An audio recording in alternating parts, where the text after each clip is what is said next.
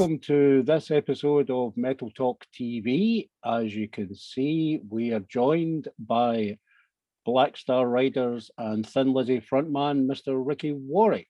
Ricky, how are you, sir? Hello, how's it going? I'm doing very well, and how are you doing with this pandemic? I'm doing good. I mean, it's the new norm now, sadly. It's been with us for over a year, and, I think it's hard to remember what it was like before, but, getting through it, there's light, seems to be light at the end of the tunnel finally, and remaining positive, been busy. Food in the fridge, roof over my head. Can't really complain, to be honest with you. Exactly. And your family's safe and well? Yes, thank you. Everybody's very, very good. Thank you. Good. How difficult has it been for you not being able to get out there and perform in front of an audience? It's frustrating because it's what I've been doing for 30 years. Yeah.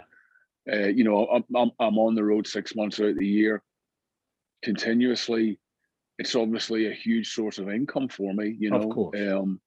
And when you have that sort of rug pulled abruptly from under your feet, I mean, who'd have thunk we'd ever, something we did take for granted. Going to a gig, there's always gigs, there's stuff going on. Boom, in a blink of an eye, it's not there anymore. Yeah. So I think when it kicked in, you suddenly go, okay, this has happened. It's shit. What are we going to do? And then you realize it's bigger than any of us. We can't control it. So I started going, okay, how am I going to adapt? How am I going to get through this? How am I going to find the positives? One thing I've learned with the age is trying to find the positives in any situation. Yeah. Is the only way forward. If your negativity gets you nowhere. So I just went, okay, let's look at the online streaming situation. Let's see if we can do something with that, which I have been.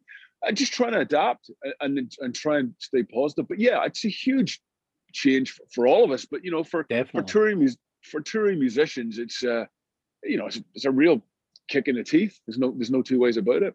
I mean, you've also got a situation with a lot of artists where it's not just them that's feeling this. It's obviously the crew and the subsidiary businesses as well. They've been really, really hard hit during this. It's brutal. I'm one of the lucky ones because as a solo artist, I can sing and play acoustic guitar, and that's what I've been doing for 20 years. So I just need to flip open the computer and go online, and I can do a show, and I can earn some money. I mean, but for the hard work, the guys that make it all happen, they don't have that outlet, and I feel for them. I mean, our crew's been decimated. I mean, it's just a shame. We've had the same guys with us for years. Yeah, and a lot of them had to go and find other ways of earning a living, because of it. And again, without me going down that road, the arts are just so underappreciated and underfunded and underrespected. It drives me fucking insane. Because listen, you take all that out. Where would we have been the last year without the arts? Where would we have been? Yeah. People go, listen. The frontline workers and the doctors and the nurses and everybody that's out there, of course, they're the essential people, and they should be given a huge pay rise all around for the work that they do. Yeah. But the arts is essential. It's essential. It's essential to our well-being and our mental state. Yeah. And it should be treated as such. Shouldn't be up there with those frontline guys, but it shouldn't be too far behind. You know what I mean? And it just drives me insane that it's just like it's not real. It doesn't matter. What they do isn't important. Okay, well, go and switch your TV off. Go stop reading that book. Stop watching that movie. Stop playing that video game. Stop listening to that band, because that's all art. Yeah, without a doubt. I mean, and obviously today you've had to cancel your tour for end of March, start of April, which is entirely understandable. Obviously, you want to be in a position where you can come over, like you said, and play to an audience who are wanting to come and feeling safe to come. Of course. And that is obviously, personally, I think that's the best decision you could have made. Oh no, thank you. No, it's the only decision really. You know, I want people to come to a show where the only thing they're thinking about is the show. Yeah, is the rock and roll. and not am I too close to that person beside me? Not am I going to get sick after this? Yeah. You know, and I'll be honest with you, I've no real interest in going, well, you know, you can do a drive-in show, or we'll put people in bubbles, or we'll have 6 feet. Yeah. What's the point? You know, the point is the blood, sweat, and beers, and everybody getting together and shaking hands and making friends at the shows and getting sweaty and getting into the music and creating a vibe, because that's what makes it special. So if you can't have that, I don't really want to do it until we have that back. Because everyone goes to a show with a single purpose. It's not like a football match or a sporting event where you're supporting one team or the other. Everyone is there for the one thing. And that one thing brings everyone together. Absolutely. It's a unifying entity. And it is very important, certainly for rock and roll, for a loud electric band. Absolutely. Look, I mean, I could see it if I was doing an acoustic show and there's a table here and a table there. Okay, but even then, I just don't want people to be sitting there and going, you know, am I too close to that guy? Is he just sneezed, you know, or she just, you know. Yeah. That's not fair on the audience, you know, and it's not fair on the performers either. No, not at all. I mean, you mentioned your online shows. You've been doing these quite regularly. I've managed to catch up with you. And the one thing that you have done, which I thank you for, is you've kept the price down. You've made it, obviously, people are under quite severe financial straits just now. And you realise that, and the stage it obviously realised that as well. So as an avenue to get your material out there and get you to still react to your fans in some form. It's been fantastic. Thank you. I mean, I know what it's like to be broke, and I know what it's like. I mean, I come from a blue collar working class family, and money was always tight when we were kids, you know. You know, so everything that you earned was always a bonus. And look, people are hurting, and I have to make a living, so I'm going to charge something. But I'm charging what am I charging? £4. It's the price of you know, a drink from a coffee from Starbucks, you know, that you get. And also, I'm very conscious of not doing them one every week. Sure. You know, it's too much. Once a month, I think is okay, and people can stick that £4 away and go, I've got a Ricky Warwick gig. I'll stick that £4.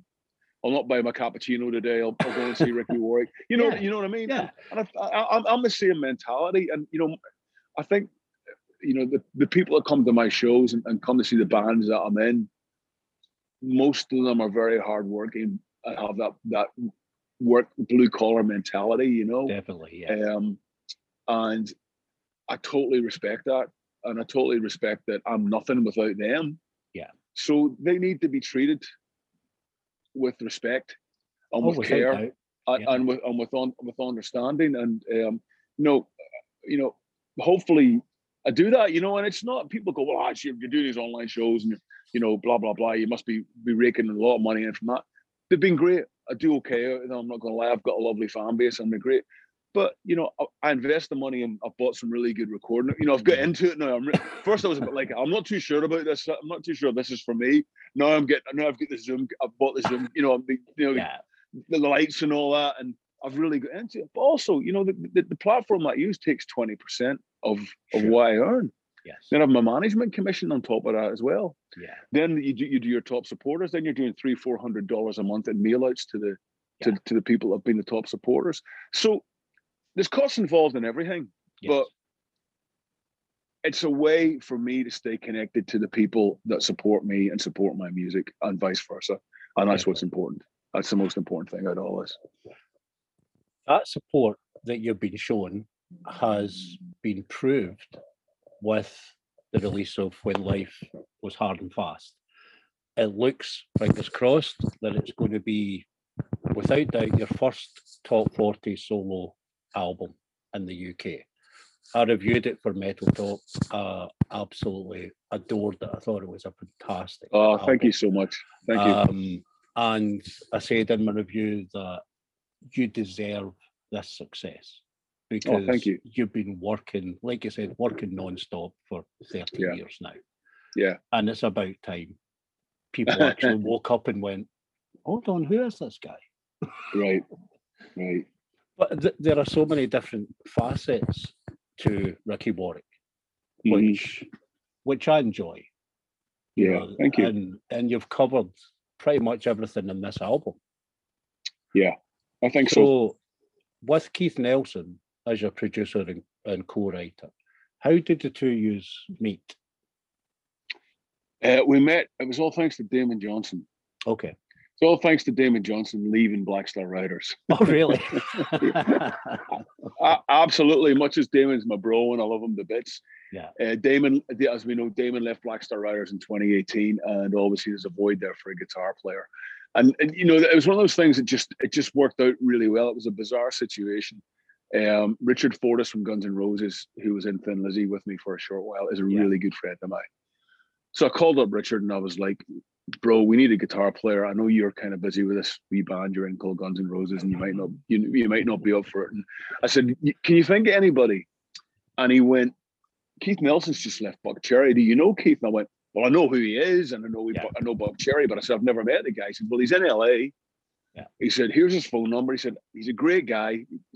Obviously he's a hell of a guitar player. Give him a buzz. I think he could be your man.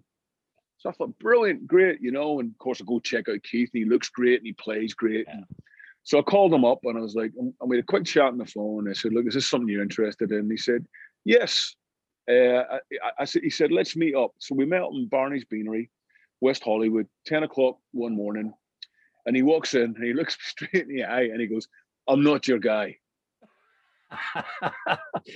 Was that judging by your looks?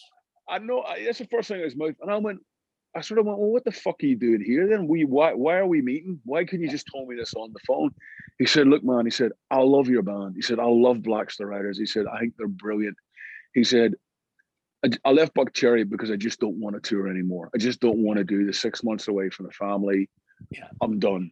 He said, I've got my own studio now. I'm getting into production. I'm getting into writing. He said, that's where my focus is. And that's where I'm at. He said, but I wanted to give you the respect that you deserve, and meet you in person and tell you face to face. So, I thought, I'm all about that. So I thought that was brilliant. So anyway, we end up get a bit of breakfast and some coffee and we're chatting. And of course we hit it off. We're both the same age, working class boys. He grew up in Pennsylvania, me, Belfast, Straven, the whole thing.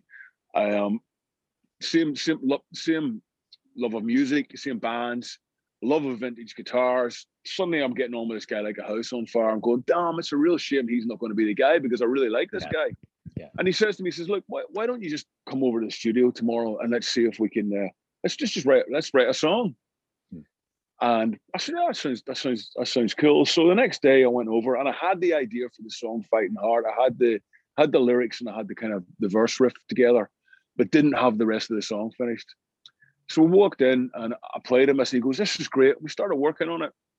We finished it, did a demo of it, left the studio that night, went back home, listened to the demo, and went, this is fucking great, man. And that was a really good day. I said, I really like this cat. I said, there's a chemistry there. Listened to it some more over the weekend. And then on Monday, I called him up and I went, Keith, I said, I've more than enough ideas for a solo record at the minute. I said, what about you and me co-producing it and finishing it together? And he went, let's go. And that was back in 2018. So I've not really known Keith all that long, but I call him one of my dearest friends now. We've become so close because we worked so intensely together on the record. Yeah.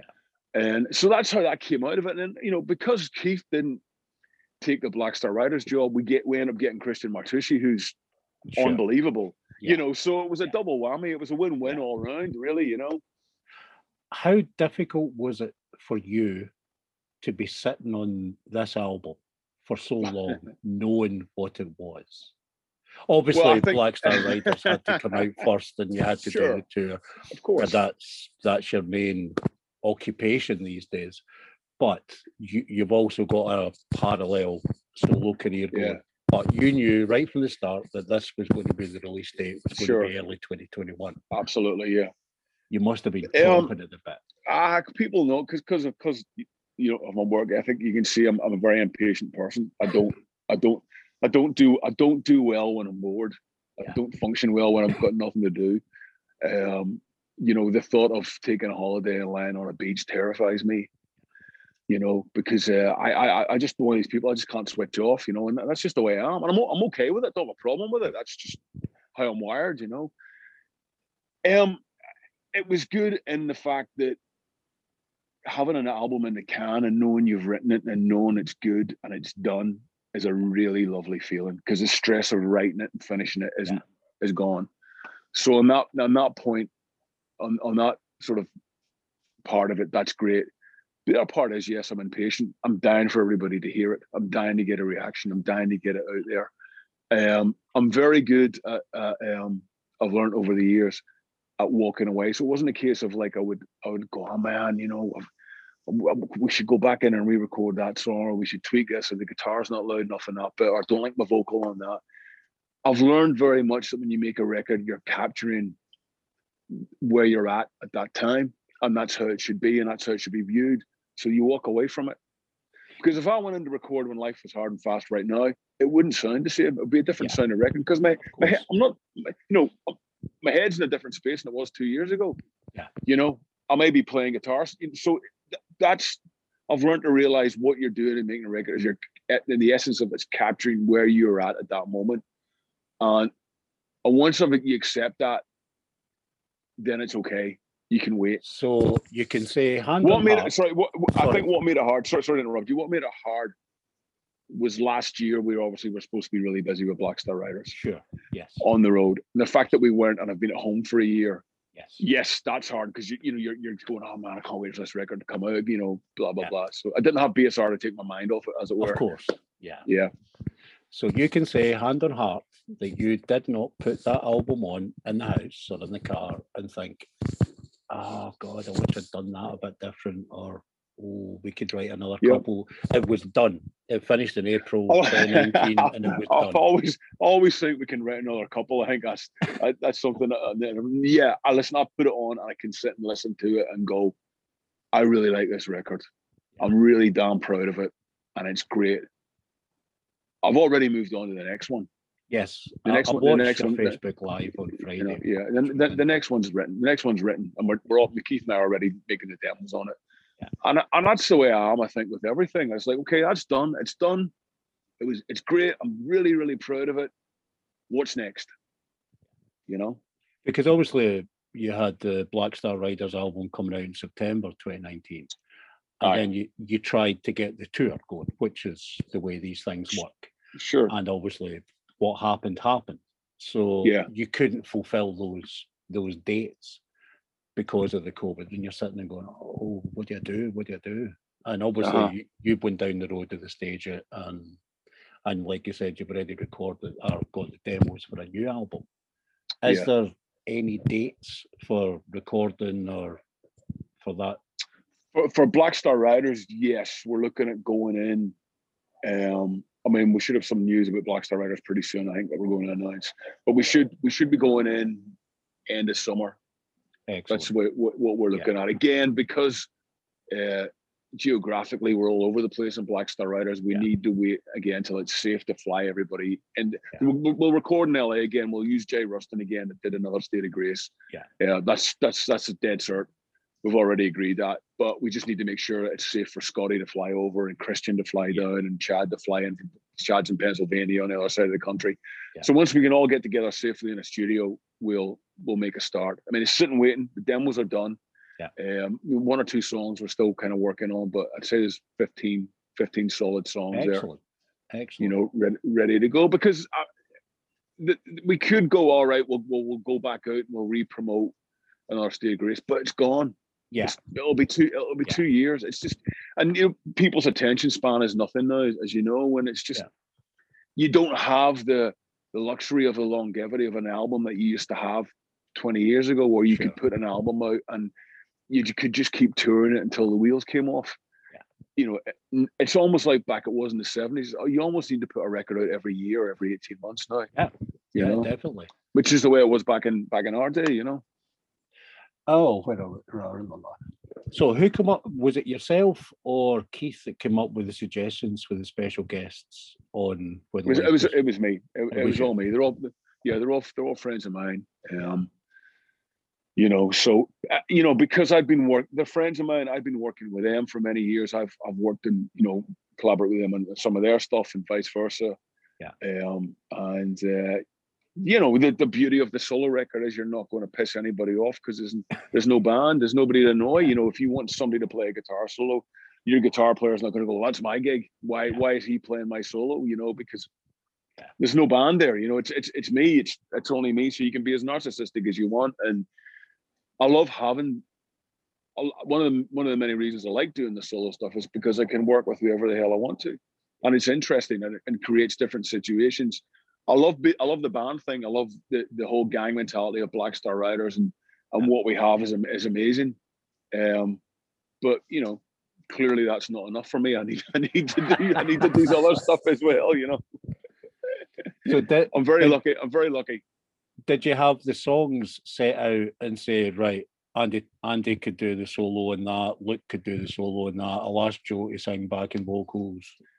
I think so. You know, when songs were finished and we heard them back, then it was sort of me going to Keith, like, let me get Joe to sing on this. It'll be great. Like, you know, with Joe being such a close friend of mine and such a sort of a mentor to me over the years, and having obviously produced a couple of my solo records and the whole connection with me with touring with Def Leppard and the whole thing there, I can't really conceive doing a solo record without Joe being involved because I'm always sending him my ideas. What do you think of this? What do you think of that? And he's always giving me advice. So it's I always want Joe involved in it some way. And plus, he's a hell of a musician, a hell of a singer, and it's just great to have him on there. And then, you know, with like I'd Rather Be Hit with Andy, I'd actually been over in Ibiza working with Andy Taylor in his place on some solo songs for his solo record, which is coming out later this year. So I was kind of going, well, we're working on it. I was going, I'm about to do a solo record. Will you return the favor, Andy? And he's like, of course, send it out. You know, so it's really chilled. It's really laid back. You know, I mean, even on the last sort of, you know, the last record when Patsy Cline with Ginger from A Wild Hearts playing on the track with Nathan from Snow Patrol.